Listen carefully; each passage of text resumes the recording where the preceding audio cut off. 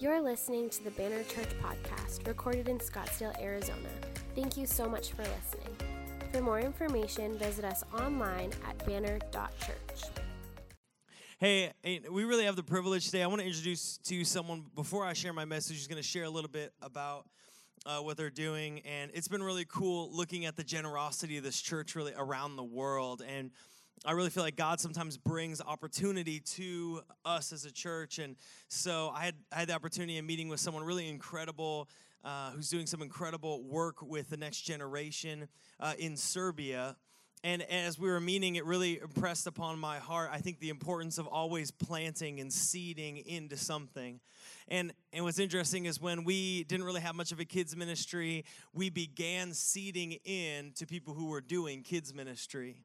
And that's kind of how we plant as a church. It's like, we don't have it yet, but we're just going to, back when Lucy was the only kid in the whole church for a while, and we just began to seed into those doing ministry around the world, reaching children, and God has really honored that and brought fruit. And so the same thing is true for us and youth and really the next generation, is we have a passion to reach the next generation with the gospel, but in order to do that, we have to plant with the Holy Spirit. And so I felt like this was really a cool opportunity that God has brought. And Faith is a part of the Russell clan, and we love the Russells. They're incredible, godly people. They're a blast. They serve your kids. They serve in like all kinds of ministry, and they're really incredible. They're constantly praying for you in the church, and they've raised some incredible people. But we as a church are going to support, but I really wanted to bring her up so she could share what God is doing. And I think you guys are just going to be blown away by this incredible young woman of God and her leadership and her anointing. So would you just help me welcome Faith Russell this morning to share?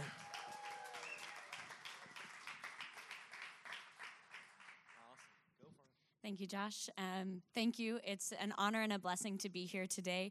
I've never been to Arizona before, so thanks for welcoming me in. And it just really touches and blesses my heart to see you guys all get up and cheer for my parents and their family.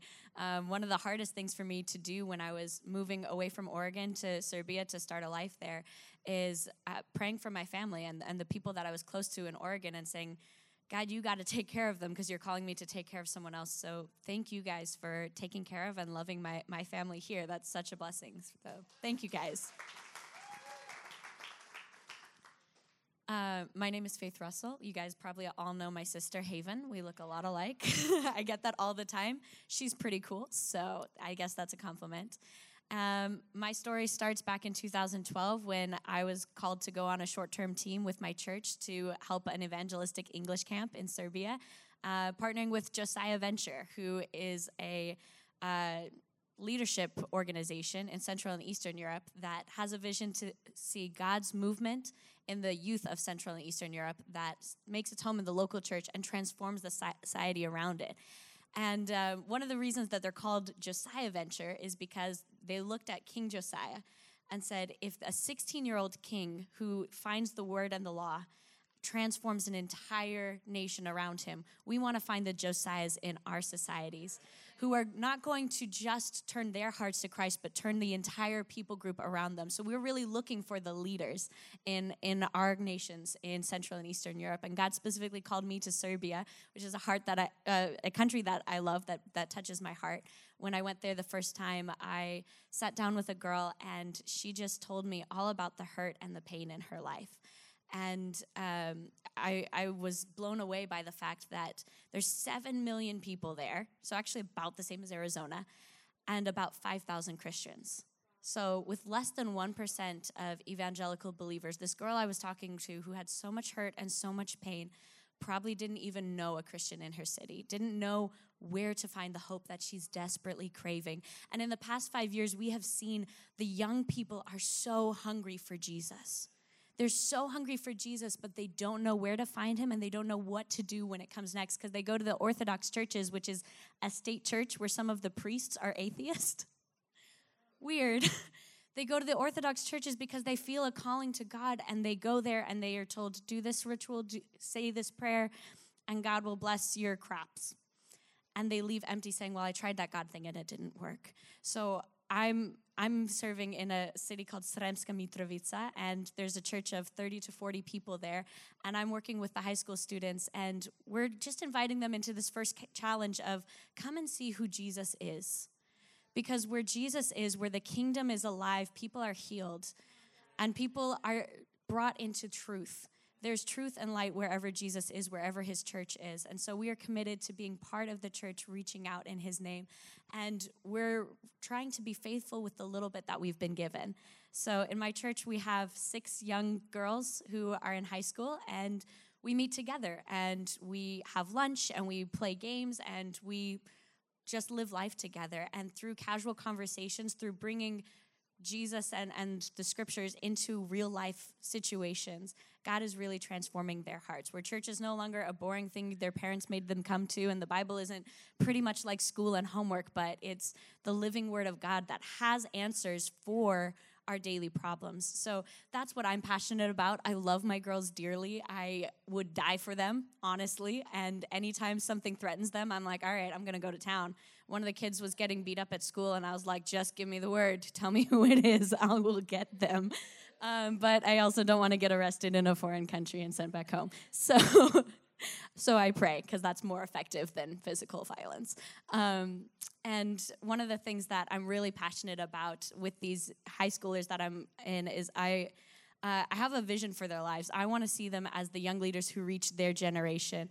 And I have an amazing privilege of working with 3 other guys in Josiah Venture, Serbia, who are 2 of them Serbians, 1 Macedonian, who met Christ and who are discipling others to fulfill the Great Commission. And so I get to partner with them as a 24-year-old who has done a little bit of ministry, who God called and is qualifying and teaching.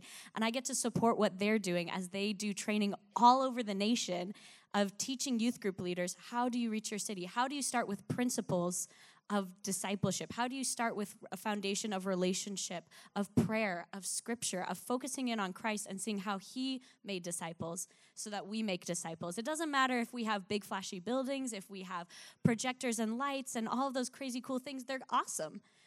But we have to have our foundations right. We have to have our focus right. And we have to start with what we've been given. So I have an amazing privilege of working with them to put on evangelistic English camps where we take what we've been given. We have connections to people who speak English natively. And so we're like, cool, come teach conversational English. Bring people to a camp where they can see Christ lived out, where they can see the love we have for our brothers and sisters, where it will impact their hearts, and where we teach them a practical skill, because I believe where God's people are at, we meet practical needs as we meet spiritual needs.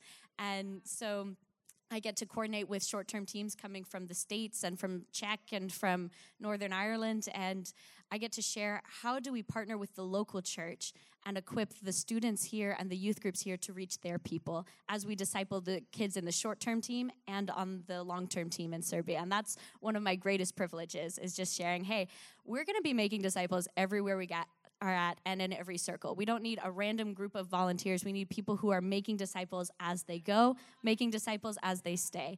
Both are amazing calls that I am so on board with. And the other thing I get to do is work with interns. This will be my first year doing that, and I get to take college students, college-aged.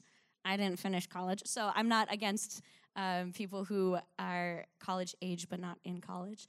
And we get to take them for 2 months on and disciple them in our country and give them an opportunity to see camps, and actually more than camps, the church in Serbia and what they do from beginning to end in the summertime, prepping and following up with the students after camp. Because the reason I came to Serbia, the thing God really pressed upon my heart is all of these crazy cool outreaches we do when there's so many people and so much support and so much hype, it doesn't really mean anything if no one continues the work after you.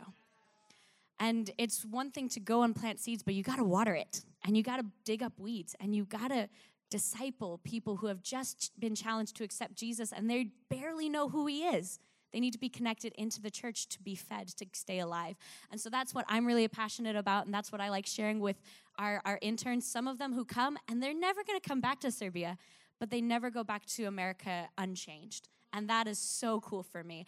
And so I have a big heart for that, and as I'm here for just a couple of months, well, I'm on the end of my 2 months in America. I'm going back to Serbia. If you want to partner with me in what God's doing in Serbia, then I would love to add you to my newsletters and just share things that you can be praying for, ways that you can join if you're interested in interning or coming and visiting and supporting the ministry that the local churches are doing. If you want to partner with me specifically or any of the guys on my team to equip our ministries, you can come talk to me later in the back, and I would love to share a great way to do that. And I just want to celebrate with you guys what God is doing here and all around the world. So, thank you. Honestly, faith is incredible. I'm just blown away. I was talking to your dad, and I was like, oh my gosh, like you just need to come work here, preach the gospel, and it's awesome. I think it's isn't it amazing what God is doing? I think it's really cool. We're super excited. Yes. I know for you, you're saying you're very humble about this, and all missionaries are bad at this, so I will do it for you. Is that all missionaries need funding because you need to eat and live. I'm sure that still happens in Serbia. So I really encourage you guys. Obviously, we as a church want to support her, and we as a church, we give, and we tithe off the tithe to missions here as a church. But really specifically, I want to encourage you, if you feel above and beyond your giving, that you want to really seed into that ministry, I want to encourage you to not let the moment go by and to not say, that's something I'm going to do because we forget and things happen. But I think it's incredible. I think what the enemy has tried to do in these countries is so brutal.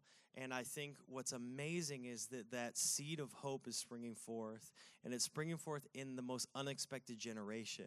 And I think that's so cool. So I encourage you guys to be a part of that because she's going to be in the lobby, right? Awesome.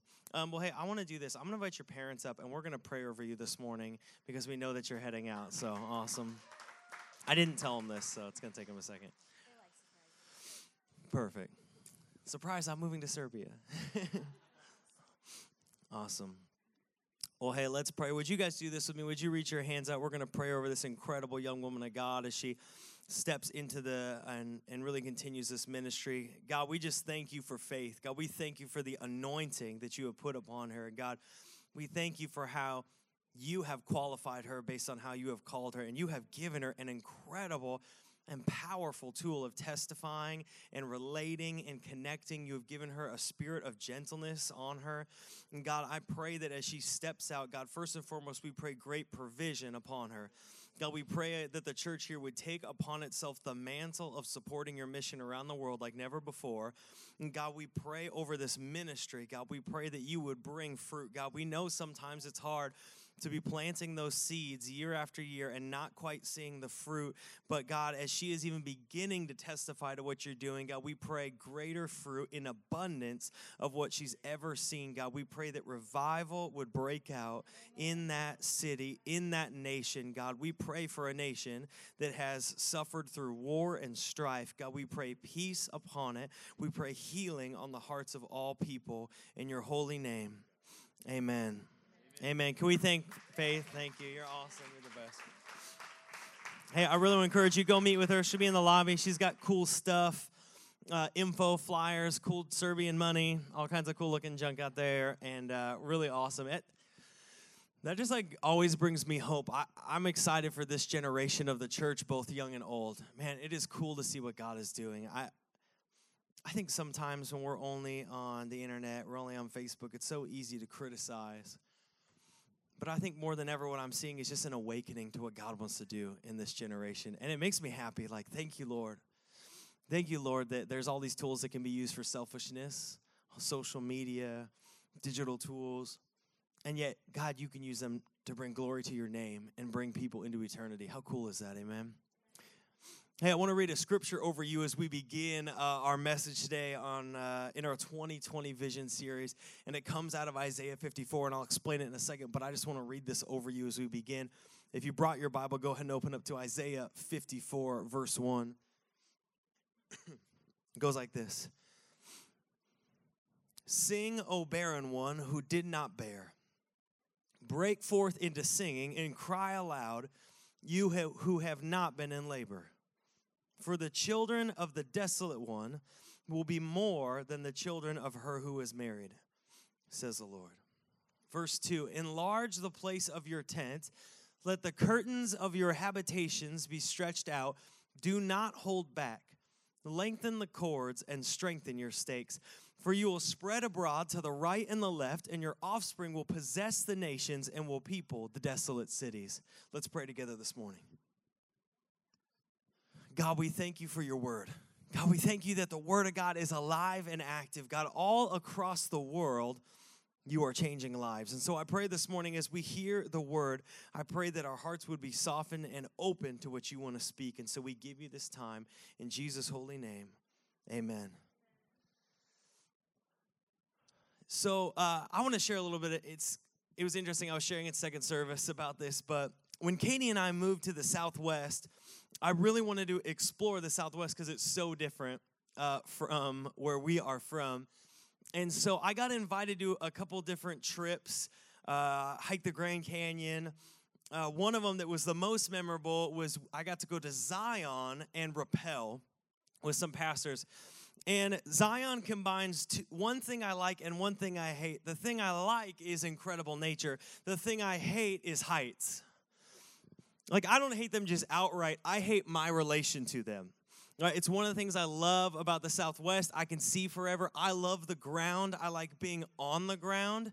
I have no desire to jump out of a plane. I know some people, that's just in you. I just got to jump out of a plane. Save that for your midlife crisis. It'll be great. But I have no desire. I love the ground, and I don't dislike heights. I love to view them. I just don't like to purposely or incidentally find myself in negative relation to them, falling, right? I think personally, I've convinced myself in planes that planes are okay because somehow, even though it's a metal tube, we've strapped some engines to it and fire it at 700 miles through the air, so what could go wrong, right? But for the most part, I like the ground. I like being on the ground. I like to go fast on the ground. I drive 150 miles on the ground, but I enjoy the ground. So I figured since I don't love heights, I don't love cliffs, I should go rappelling. I don't know if you know what rappelling is, but rappelling is falling off of a cliff slowly with a rope. You get about 4.5 minutes of training, and then you take your life literally in your hand, and some guy named Sage gives you some advice. I don't know if you should trust Sage because he lives in a van, but you do, and you trust him with your whole life, and you think, this is so much fun. It honestly was fun. It was fun. There were some moments. I remember there's this moment where you have to clip off, and then you have to shimmy out over this cliff that's 200 feet down, and I take my rope bag, because I was apparently in charge of something, because I can't shut my mouth, and I have to throw the rope bag off, and then we have to hook the rope up, and then you hook up to the rope, and then that last moment, you lean back, and you start rappelling down, and you go down 200 feet. You go to a ledge, and then you go and you hook up and you go down the next 200 feet, and then you hike for 1,000,000 hours till you want to die, and then everybody's like, let's do it. It's actually really, really fun. But I learned some things because we drove. It was me and then the former pastor of this church, Dana. We got to go on this trip together, and then it was his sons, Jamin and Jensen. I think actually it might have just been Jamin. I think it was just Jamin. It was Jamin. I don't know if Jamin's here today. He's downstairs in kids. Bless you, Jamin. Good. We'll just rip on him then. No, I'm sorry. And so we got to go on this trip.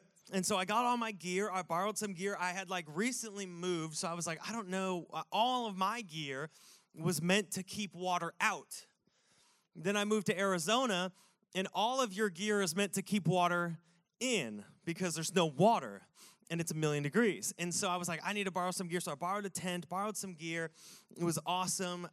And got everything packed up, drove the 4.5 hours to Zion, and you come into Zion, the sun was setting, and oh my gosh, it was just so beautiful. Zion is like Sedona on steroids. It is the wildest thing. I loved it. I know you can't live there, but if I could live there, I would live there. And it's beautiful. And the river, there's a river that goes through it, and you can rappel down into the river. It's amazing. And so the sun's setting. We pull into the camp, and what I learned about the Southwest is it goes from this beautiful orange, purple sunset to dark. Like, that is how the Southwest works. There is no twilight. It is sunset, darkness. And not like darkness like around the city. I'm talking like AC/DC Back in Black darkness. Like that album. You guys remember that album? It was just black, and then their name was embossed on it. Some of you are like, you can't say that in church. It's a good album. It's just right there. It's so dark. And so we pull in, and it's so dark. And I always set up a tent before I go camping. 99% of the time. But in this moment, I was the 1%. And we opened our tents, and we made a discovery because Jamin had his 2-person tent, and I had my 2-person tent. And when you take a me as a person, not so much a Jamin, and you take all of me's gear, and you put it in a tent, that is not a 2-person tent. That is a 1-person tent, maybe. Like, I feel like my feet are going to stick out of this thing. Like, I don't know if they're hanging them off the side of mountains or what. But all of a sudden, our 2-person tents became 1-person tents. And Jamin and Dana, who were going to share a tent, made a quick discovery: we will not both fit in this tent. And so what happens is, remember, it's pitch black. We've just spent all this time setting up the tent in the total darkness. We kind of like have the trucks trying to shine some light, but then you get those hard shadows. I mean, it was kind of crazy. And so Dana goes around, and he's trying to find people who are setting up in the darkness in our group, because there was more people, set up tents. But you can't knock on a tent. There's no door, right? So you have to go around and you have to shake a tent and just hope the person isn't startled and like shoots you or something, right? Like, you have to go around and like shake, shake, shake, shake, shake, shake. I'm not a bear. Like, let me in, right? You got to go around and shake their tent. And so, like, I don't know if there's bears in Zion. Probably. Who knows? Cougar, cat, I don't know. And so you got to go around and shake. So Dana eventually finds these guys who are setting up a tent, but they have made one cardinal mistake, one rookie mistake in setting up this tent. And when I say tent, I mean like tent. I mean like big boy tent. I mean like from me to this wall tent. Like, there could be a grill in there. It was a big tent. Like, you know, it says 10 people. It fit like 8 of me. But it's like a big tent. They're setting this tent, and they made one major mistake. I'll give you one guess as to what the mistake they made is. What do you think? What is it? They forgot the stakes. Lord have mercy. They made the mistake that every person who makes this mistake does, is they compensate by saying, well, we'll just put all of our gear in the tent, and that'll fix it. And if you're thinking, that's a good idea, that was smart, you're wrong, because you've never gone camping and you don't know. So let me tell you. If you put all your gear in a tent without stakes, that thing will just straight Mary Poppins right up into the next valley with all of your things. The wind does not care how much stuff you own. It doesn't care for your things. It has no mind. It will just boop, boop, right into the next chimney.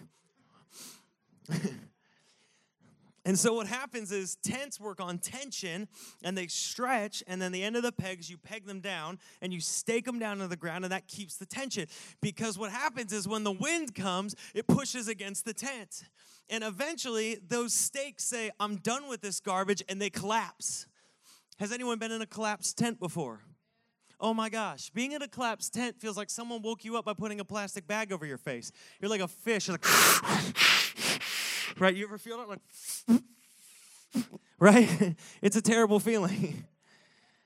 And so in this moment, you must have stakes, or else you have become a casualty of casual camping.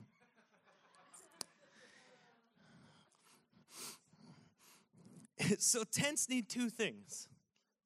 They need to be big enough to fit everybody, unless you don't like somebody, in which case your tent's the right size.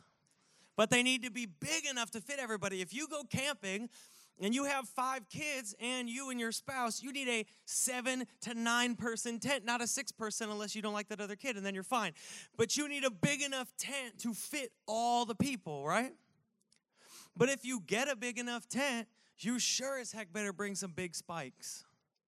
Because if you bring some little nails or those little metal ones that they give you in the tent kit, those are a lie, don't use those. Your tent will not make it, and again, you will be caught at 1 a.m. with all your children going under this tent, thinking some kind of bear or creature has come to get you.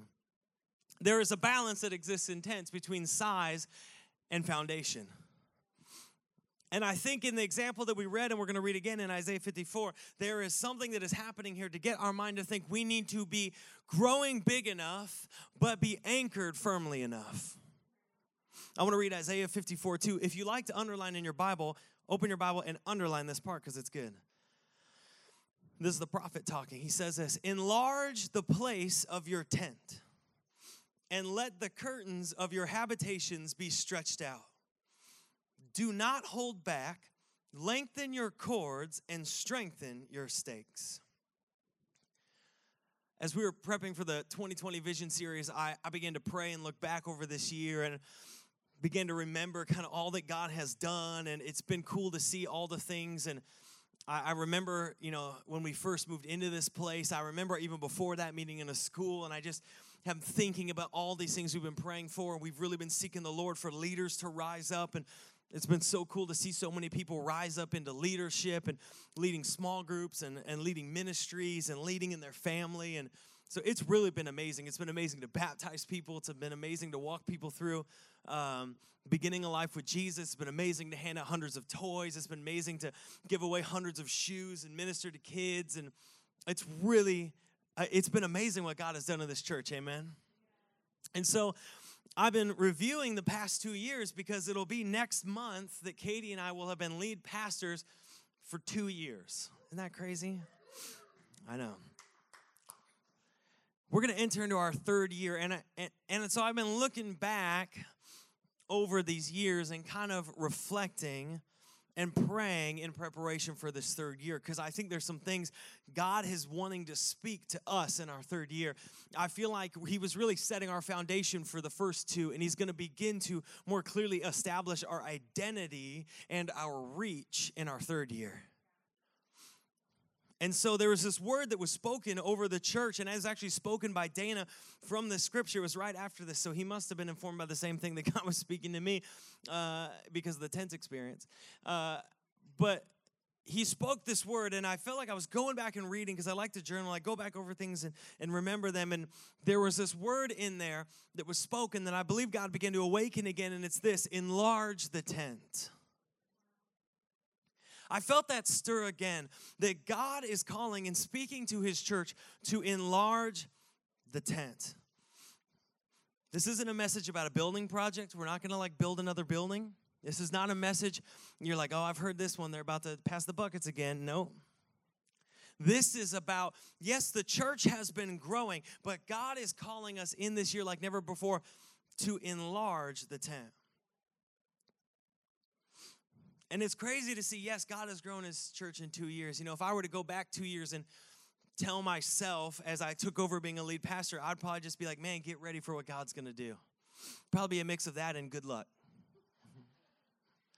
You're about to see the crazy weirdest awesome and the crazy weirdest of people. But as we look back in that transition, Dana spoke this word to me. We began to pray in this moment as a church, and it was in this moment where we sent our former pastors, Dana and Bridget, to Bangkok to lead ICA, Bangkok International Christian Assembly, which is our sister church. And Dana and Bridget are super near and dear friends of ours. They're like our spiritual parents, and we sent them over there, and we got to visit them and see all that God's doing. We're actually meeting with them about planning a trip to go over there with people and people from the church, and there's 40 nationalities represented. We translated into 5 different languages. So really cool. We were praying, God, enlarge your tent around the world. But I feel like today, God is speaking to enlarge his tent here. The name Banner Church comes from the word of God. We didn't just pick it because it was like the hospital. We picked it because Isaiah 11:10, God says, out of the root of Jesse, that means Jesus. Jesus is out of the root of Jesse. That was David. David was the son of Jesse, and Jesus is from that root. This is a prophecy about Jesus Christ. Out of the root of Jesse will come a banner. We know the Lord is called Yahweh Nisi. The Lord is my banner. Will come a banner, and from that banner I will draw all people unto myself. Can I tell you that the call of God on this church is greater than this building? The banner of Jesus Christ is greater than this structure that has the name Banner Church on it. It's greater than we could ever know. And I feel like God is calling us to an awakening of what he wants to do in his church. And so this word that's shared from Isaiah in Isaiah 54 is this incredible prophecy for the expansion of God's church. You know, prophecy in the Bible, sometimes it's specifically for Israel, and that's very important as a nation. And sometimes it was prophecy for Israel that was going to be fulfilled through Jesus, and now is for all of us.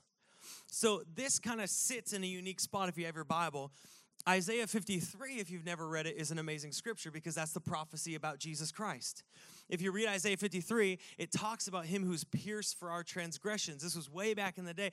God was prophesying through Isaiah to the people, listen, I'm going to send a Messiah who's going to die for your sins. And then on the other side of Isaiah 54 is Isaiah 55, and that is God's call on his church. That's the call of the gospel. Come, you who cannot afford and eat. You receive what you could not buy and you could not earn, Isaiah 55. And Isaiah 54 sits in this middle place because all of these prophecies are not just prophecies for Israel, they're prophecies for us. How are they prophecies for us? Well, see, you and I were Gentiles. That means non-Jewish, unless you're Jewish here, and then you're in. But I'm a Gentile, and that means that I was not a part of the chosen people of God. But the gospel came first for the Jew and then for the Gentile. And so you and I have been grafted into these promises. Are you with me? Galatians 3:7 says, know then that it is those of faith who are sons of Abraham, meaning sons of Abraham, that would be the Jewish people, that would be people of the promise. But we are those of faith. Scripture, foreseeing that God would justify the Gentiles, right here, by faith, preach the gospel beforehand to Abraham, saying, in you shall all the nations be blessed. So then those who are of faith are blessed along with Abraham, the man of faith. This is what's amazing, is there are very clearly promises for Israel in that nation. So not every promise that's in the Bible, because we've been grafted into the covenant, is for us too. There's some that are very specifically for Israel. But these prophecies about the Messiah and about what he's going to do are for you and I as well, because we are part of this restoration. We are part of what God wants to do. So when you read Isaiah 54, it's not some far-off religious concept. It's a prophecy for the church and the church now. Matthew 24:14 says, and this gospel of the kingdom will be proclaimed throughout the whole world as a testimony to all nations. Isaiah 54 sits between the promise of the Messiah and the gospel call of the church. It sits between them as a promise of a growth and the growth of what God wants to do in his church. It's the growth of the people of God. And guess who is a part of the people of God through faith? Us. I'm very thankful as a Gentile that I live in the time where I'm justified through Jesus Christ. Ephesians 2:11 says, remember, at that time you were separated from Christ, alienated from the commonwealth of Israel, and strangers to the covenants of the promise, having no hope and without God in the world. But now in Christ Jesus, you who once were far off have been brought near by the blood of Christ. And he's broken down this wall. So when we read Isaiah 54 and it talks about stretching out, it talks about abundance, it's what God wants to do for his church. Let me tell you it this way. Isaiah 54 is the promise of the growth of the gospel. It says, enlarge the tent, spread the gospel. Did you know that you have been given the gospel if you believe in Jesus Christ? Maybe when you went to church was real sad and real serious. But the gospel's good, and we need to have sober moments, and we need to have focus, and we need to have sacred moments. The gospel is all of those things. The gospel is sobering, but the gospel is joy. The gospel is hope. The gospel is freedom. We have received a good gospel, and not only have we received a good gospel, church, we have received a call to share that gospel. Who's received a call? We have received a call. All of us. Matthew 28:18, that is the Great Commission. Jesus says, all authority in heaven and on earth has been given to me. Go therefore and make disciples of all nations, baptizing them in the name of the Father and the Son and the Holy Spirit, teaching them to observe all that I've commanded, and behold, I am with you always to the end of the age. This year, like never before, I feel like God is calling Banner Church to enlarge the tent of the gospel in the valley. I feel like more than ever before, what God is speaking to us is not programmatic. It is not structural. It is not in brick and mortar. It is an enlarging the tent of the gospel to stake a claim in the valley for Jesus Christ. To stake a claim of the gospel in our family, to stake a claim of the gospel in our jobs, in our schools, in the places we go, in the places where we are, the bars, the restaurants, wherever you like to hang out, to stake a claim over your friend group, to stake a claim even in your own home of the gospel. God is calling us to begin to pursue Him like never before so that we can stretch out the tent of the gospel like never before. Amen? Isaiah 54:2, I want to read it to you again, says this. This is how we do it. This is the prophecy right here. Enlarge the place of your tent, and let the curtains of your habitations be stretched out. Do not hold back. Lengthen your cords and strengthen your stakes. 3 things here. You can underline them, write them down, whatever you want to do. First thing, do not hold back. Hear me, Banner Church, this morning. Do not hold back. In Isaiah 54, the prophet is telling the barren woman symbolically, do not be pessimistic or small with your dreams. Do not hold back your imagination for what God can do, what children God can bring into the tent. Let me put it another way. Don't put God in a small box. How often do we put God into a little box and say, this is God, this is what you can do? God, these are the kind of dreams you can fulfill because of who I am. God, you know my personality, you know my past, you know my shortcomings, and so this is where I'm going to dream. And God says, I need you to break that box of expectations. Break the box of what you think God can do. Break the box of what you think God has called or qualified you for. Break the box. I love that Faith shared, man, I was in Portland. I thought I was going to live my whole life in Oregon, and God called me to Serbia, and I felt unqualified, but God qualifies the called. And I think that's amazing. Did you know that's true for everybody in here? I mean, don't all move to Serbia tomorrow. I mean, you can. But it's true for all of us that we need to begin to break the box that we constantly restrain God into. Ephesians 3:20 says, now to Him who is able to do far more abundantly than all we ask or think according to the power at work within us. He is able to do not a little more abundantly, far more abundantly. Did you know that God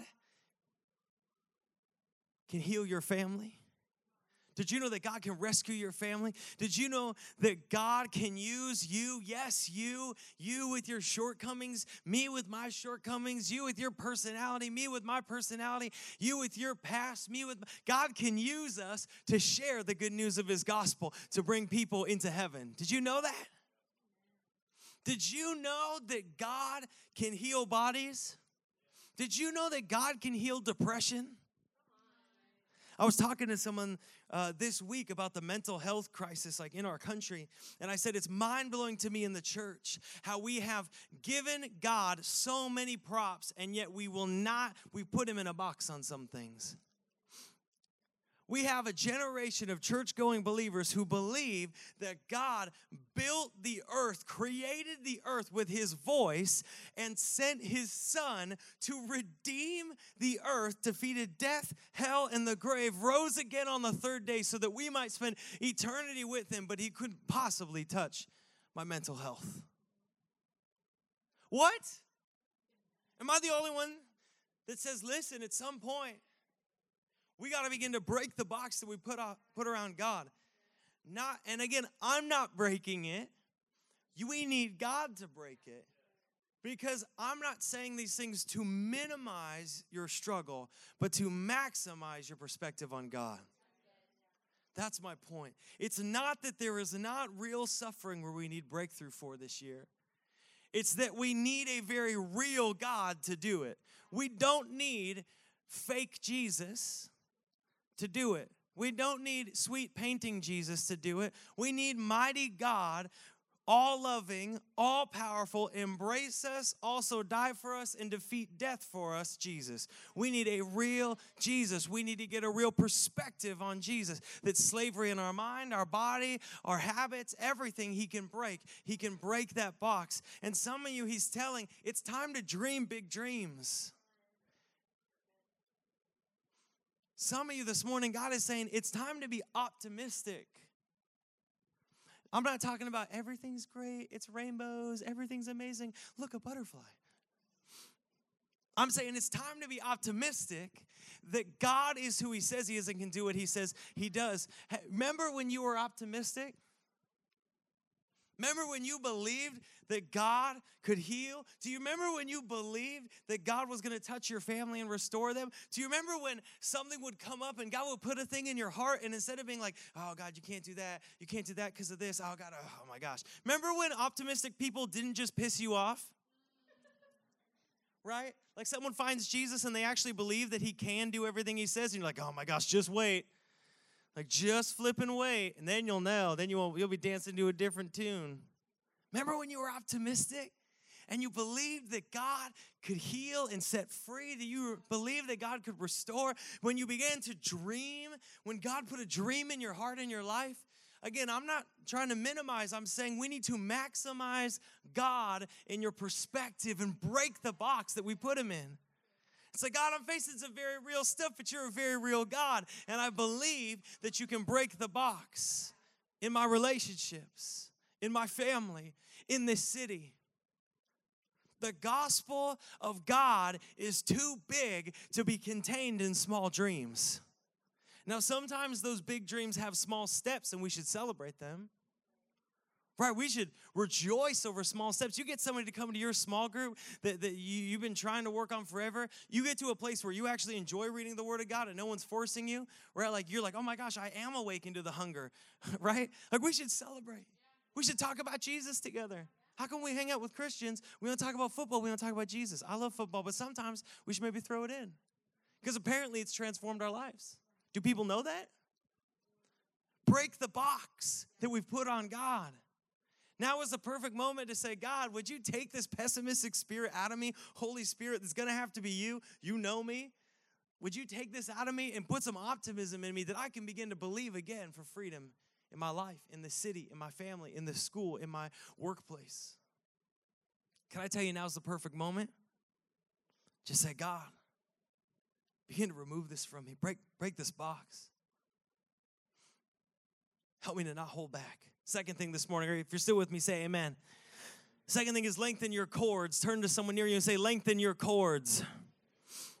Lengthen your cords. The prophet is saying here, lengthen your reach. The cords are what held down the roof in a tent. And so when you lengthen them, you're preparing to increase your reach, so that you're going to reach the tent and the stakes of the tent out to where they haven't been before, right? The size of your tent is only as big as your reach. If you have small cords, you can't reach very far. They just end. And so he's telling in this prophecy, symbolically, reach out, begin to reach out the tent, because what? Because there's going to be influx. As you reach out, you'll be prepared for more. That's the thing about a nomadic people. When you have nomadic people that live in tents and you need another spare bedroom, all you got to do is get some more goat skins. I don't know if that's the symbol for goat skins. Get some more goat skins and stretch out some cords, and stretch out longer cords. Then you build it. You put a privacy tent, and now you live with your parents, just like in a separate part of the tent. All the parents are like, I don't know. Maybe be nomadic over there. But you begin to stretch out, right? And so every time you'd have more kids or different things, or you have more kids, they would just stretch out the tent more and more and more and more. And so there's this symbolic idea of influx. And what we're getting in this prophecy, what we're being told in this prophecy, is for the kingdom of God to grow, we need to stretch out or increase our reach. Hear me. In order for people to move from completely separated from eternity from Jesus in hell forever to living fully, completely with him forever in the fullness of love and praise and glory like we were intended, and only to make that, to go hell to heaven, we got to increase our reach. We got to enlarge the tent. That's the kingdom of God. I don't want to freak you out if you're new here at church, but hear me tell you that Jesus came, Jesus is here so that you would have eternal life. Not only for all eternity, but you would have life now. That there is a God-shaped hole in all of us that we can try to fill by a million things, money, fame, whatever, family, people, but it will never be satisfied without Jesus Christ. Oh, I love all those things, but they will never satisfy that. And there's only one way to God and one way to eternity. Romans 10:14 says this, how then will they call on him whom they have not believed? And how are they to believe in whom they have never heard? And how are they to hear without someone preaching? Let me read that again. How then will they call on him in whom they have not believed? And how are they to believe in him of whom they have never heard? And how are they to hear without someone preaching?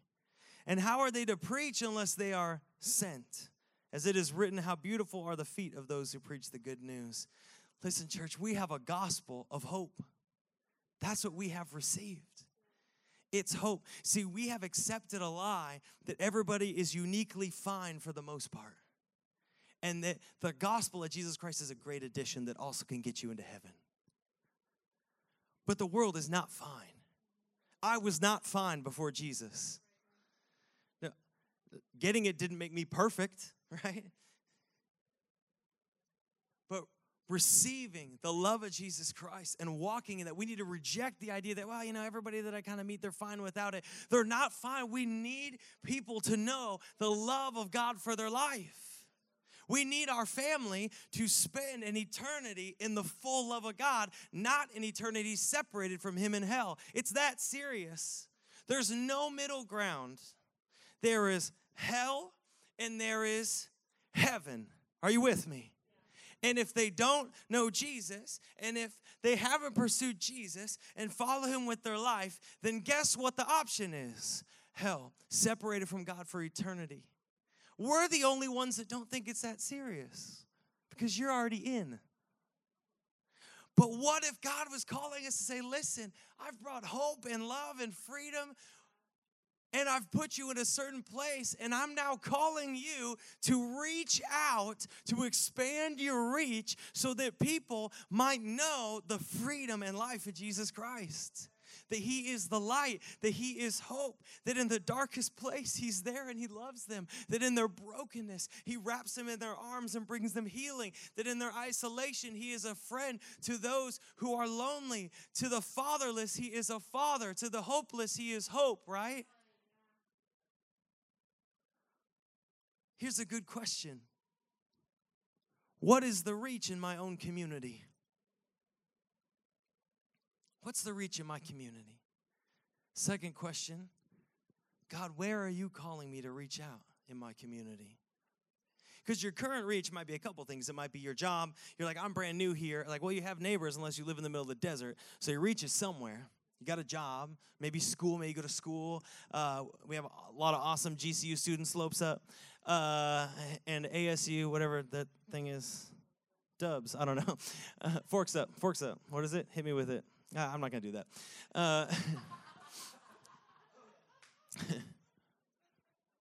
But you got a spot. You have a place.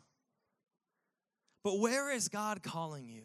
Where is God showing you? Where is God bringing opportunity? Where is God planted you? Ask this question in your life. Do you ask this, where around me needs the gospel? Because I'll give you an answer. Everywhere around you needs the gospel. Like, you cannot walk into a part of the city and not think, man, this place would be better with a little bit of hope of Jesus. It doesn't need more religion. It needs more Jesus. Man, this place needs more of the gospel. Man, this place needs more of Jesus, right? But listen to me. God has placed you in a harvest field. Somewhere in your life, God has placed you in a harvest field. He sent you there. And it's where he's calling you to lengthen your reach and begin to spread the tent of the gospel over.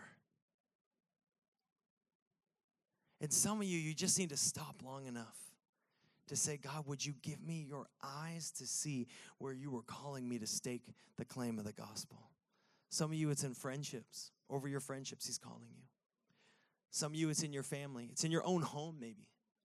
It's in your own house. God, where are you calling me to lengthen my reach? And when you have that prayerful mindset, hear me, it will change everything for you. It's going to change the way you see people.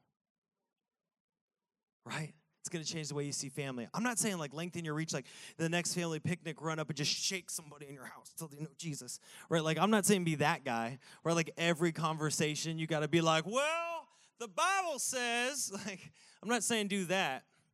I'm saying in your life, God has given you opportunity to spread out and bring hope in life. To stretch out and to reach out. Third thing this morning, invite the band up, is strengthen your stakes. Turn to someone, say, strengthen your stakes. Strengthen your stakes. Yeah, that's a lot of beef. We've all been fasting. Daniel fast. It's been really good, though. Breakthrough's coming. And a steak. But strengthen your stakes. The bigger the tent, the bigger the stake. We all understand these things when it comes to literal tents. We need to understand it when it comes to the church. If you have a big circus-sized tent and you try to use a tiny little 6-penny nail to nail it down, it will not go well for you, and you will find that thing living next door upside down. So you need stakes, because the larger a tent grows, the greater it will be affected from outside pressure and the greater weight it will be incurring. See, when the prophet is writing this and is speaking this from God, we get this picture of this is supposed to last. This is supposed to be sustained. But how many tents have you seen collapsed because they are not staked right? I mean, big tents, big tents, big churches collapsing under the weight of what comes against them or what they are, because they're staked into a pastor's personality or into a certain youth program or into some kind of thing, into a certain type of worship band or into a certain programmatic element, staked into what everybody always wants to just come and receive. But what lasts is when we are staked. The strength of the stake comes from the Lord.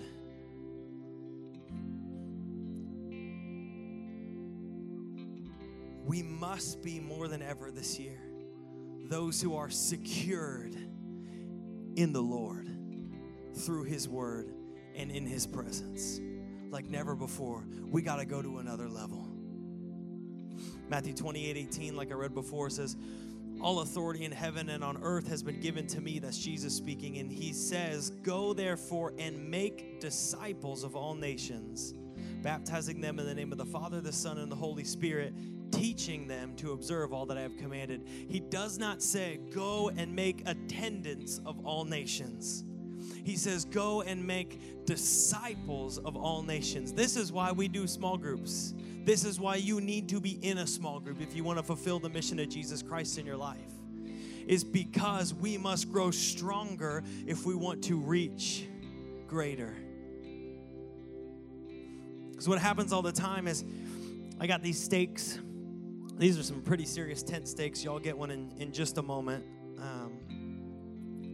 But if you were to take this stake and drive a tarp into the ground, all of a sudden you would feel the wind. And it's not that it hasn't been there. You've just not been there. You've not staked that claim. And so if you are not prepared for the force that's going to come against it, you're going to be like, God, I reached out. I stepped out to do something for you. Why am I facing all these things? He's like, man, that pressure was always there. You just weren't there. You weren't staked in. You might have been here, but you weren't staked in. You're just laying on the ground. Now that you're claimed in, now you're going to feel it. So you got to be strong. By our old church, they planted all these trees down the road. But when they planted them with really shallow roots, because you got to dig down and really cultivate the roots. But if you want cheap money, you just drop them in a hole and call it good. And so the first storm that came, all of these trees, you could just drive down the street and it's like, they were all just laying down, dead, big, beautiful trees, just dead laying out in the road. Why? Because the greater you reach, the stronger your roots must grow.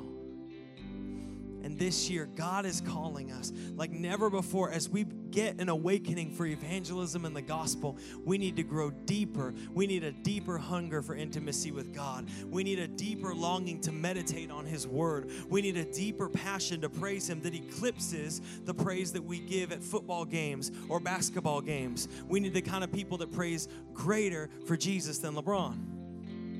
We need to go to another level. We need to go to another level of strength as a stake, to not only reach out like the commission says, but to stake a strong claim and say, no, this is not for the enemy. My family does not belong to the enemy. They belong to the Lord. But in order to do that, you got to get strong in Him. You cannot do it by your own strength. It's through Him. I'm going to invite our team to start handing these out. We'll give everybody one of these stakes. Please don't hurt anybody with this now that we've weaponized you. Our security team will take you down. But I want you to hold this in your hand, and this is symbolic of your life and your commitment. You don't have to take one. You can let it pass by or set it on the seat next to you if you're uncomfortable holding this. But hear me, church. God wants to bring revival to this city, and Banner Church will be a part of it. We will continue to be a part of the awakening that God wants to do. But I want us all to be a part of it. In order to do that, we must not hold back. We must lengthen our cords, and we must strengthen our stakes and begin to say around the valley, in our schools, in our family, we need to begin to say this belongs to the Lord. And when you take this stake, and maybe you live in, you're like, man, I'm going to claim this over my family, so I'm just going to bring it over to my family's house. Maybe they won't see it. Just drive this baby into the ground. If they see it, just say, don't worry, Grandma, this is for Jesus. But you're going to drive this in the ground, but it's going to be symbolic because you're going to think on this when you pray. And you're going to pray and say, God, I pray over my family. I pray that they would begin to know you. The Holy Spirit, you would move upon them, that you would restore what has been devastated for generations. You know that's part of our promise, to restore the foundations that have been devastated for generations in your life. And you begin to pray that. And you begin to share that gospel with your family. And you begin to speak truth as the Holy Spirit begins to open doors for you, because He's already working. You're just second on the scene.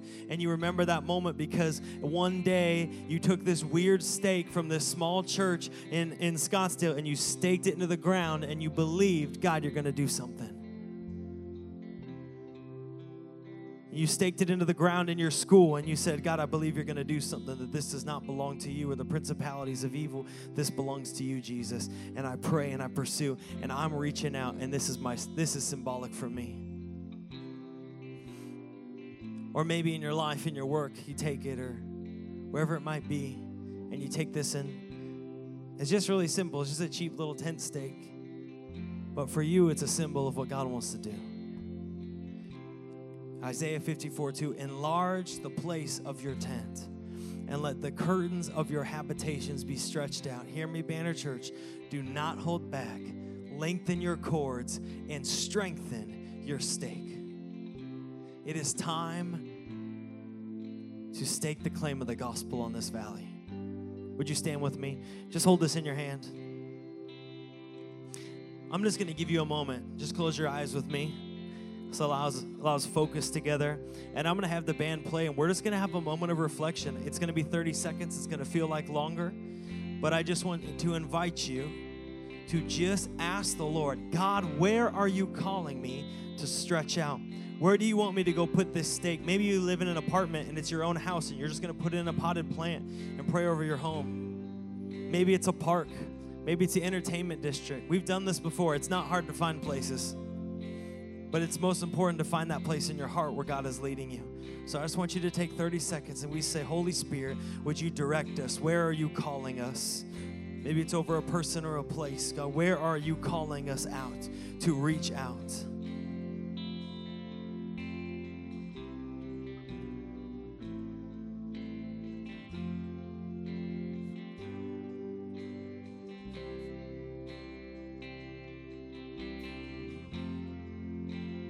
Just wait on the Holy Spirit to speak to you in this moment.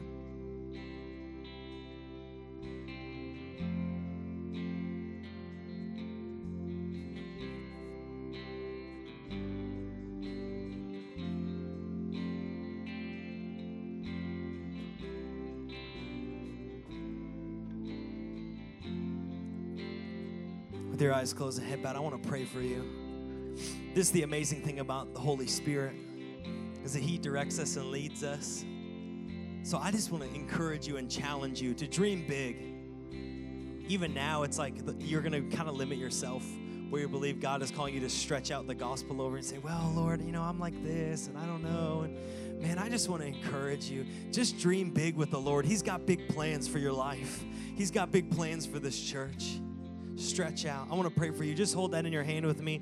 It's just symbolic. It's nothing important. It's just a piece of metal, but it's going to be important what you do with it because it's going to stamp it in your heart. God, we pray right now in the name of Jesus that like never before, 2020 would be a year for the gospel. That the gospel would be spread in the valley like we have never seen before. That you would use every kind of person to spread the gospel. And so, God, we know that that comes through you, Holy Spirit. And so we pray right now with these stakes in our hand, we pray, Holy Spirit, that you would guide us, you would direct us, and you would strengthen us as we reach out and lengthen our reach, lengthen the cords, and we begin to reach out in your community. We begin to reach out. Would you grow the kingdom, God? For some of us that are even brand new to this city, would you give us opportunity that is supernatural beyond what we could ever imagine? And God, we pray for a harvest of people to come to know the hope and freedom. God, we pray that all people in Scottsdale would experience the freedom and the power of a new life in Jesus Christ. And it would start with this moment where a group of people at Banner Church in Scottsdale said, you know what? This valley does not belong to the enemy. It belongs to Jesus Christ. And we will stake the claim of the gospel. And I pray as we do that, God, that we would be strengthened in your word, that we would come back to your goodness, that it's not our goodness, it's your goodness that is truth. And we would stand upon the truth of your word, and we would declare who you are in the name of Jesus over this place, over this city. We thank you, God, and we rejoice already in what you are going to do in your church in 2020. Let's just worship the Lord and sing of his goodness together.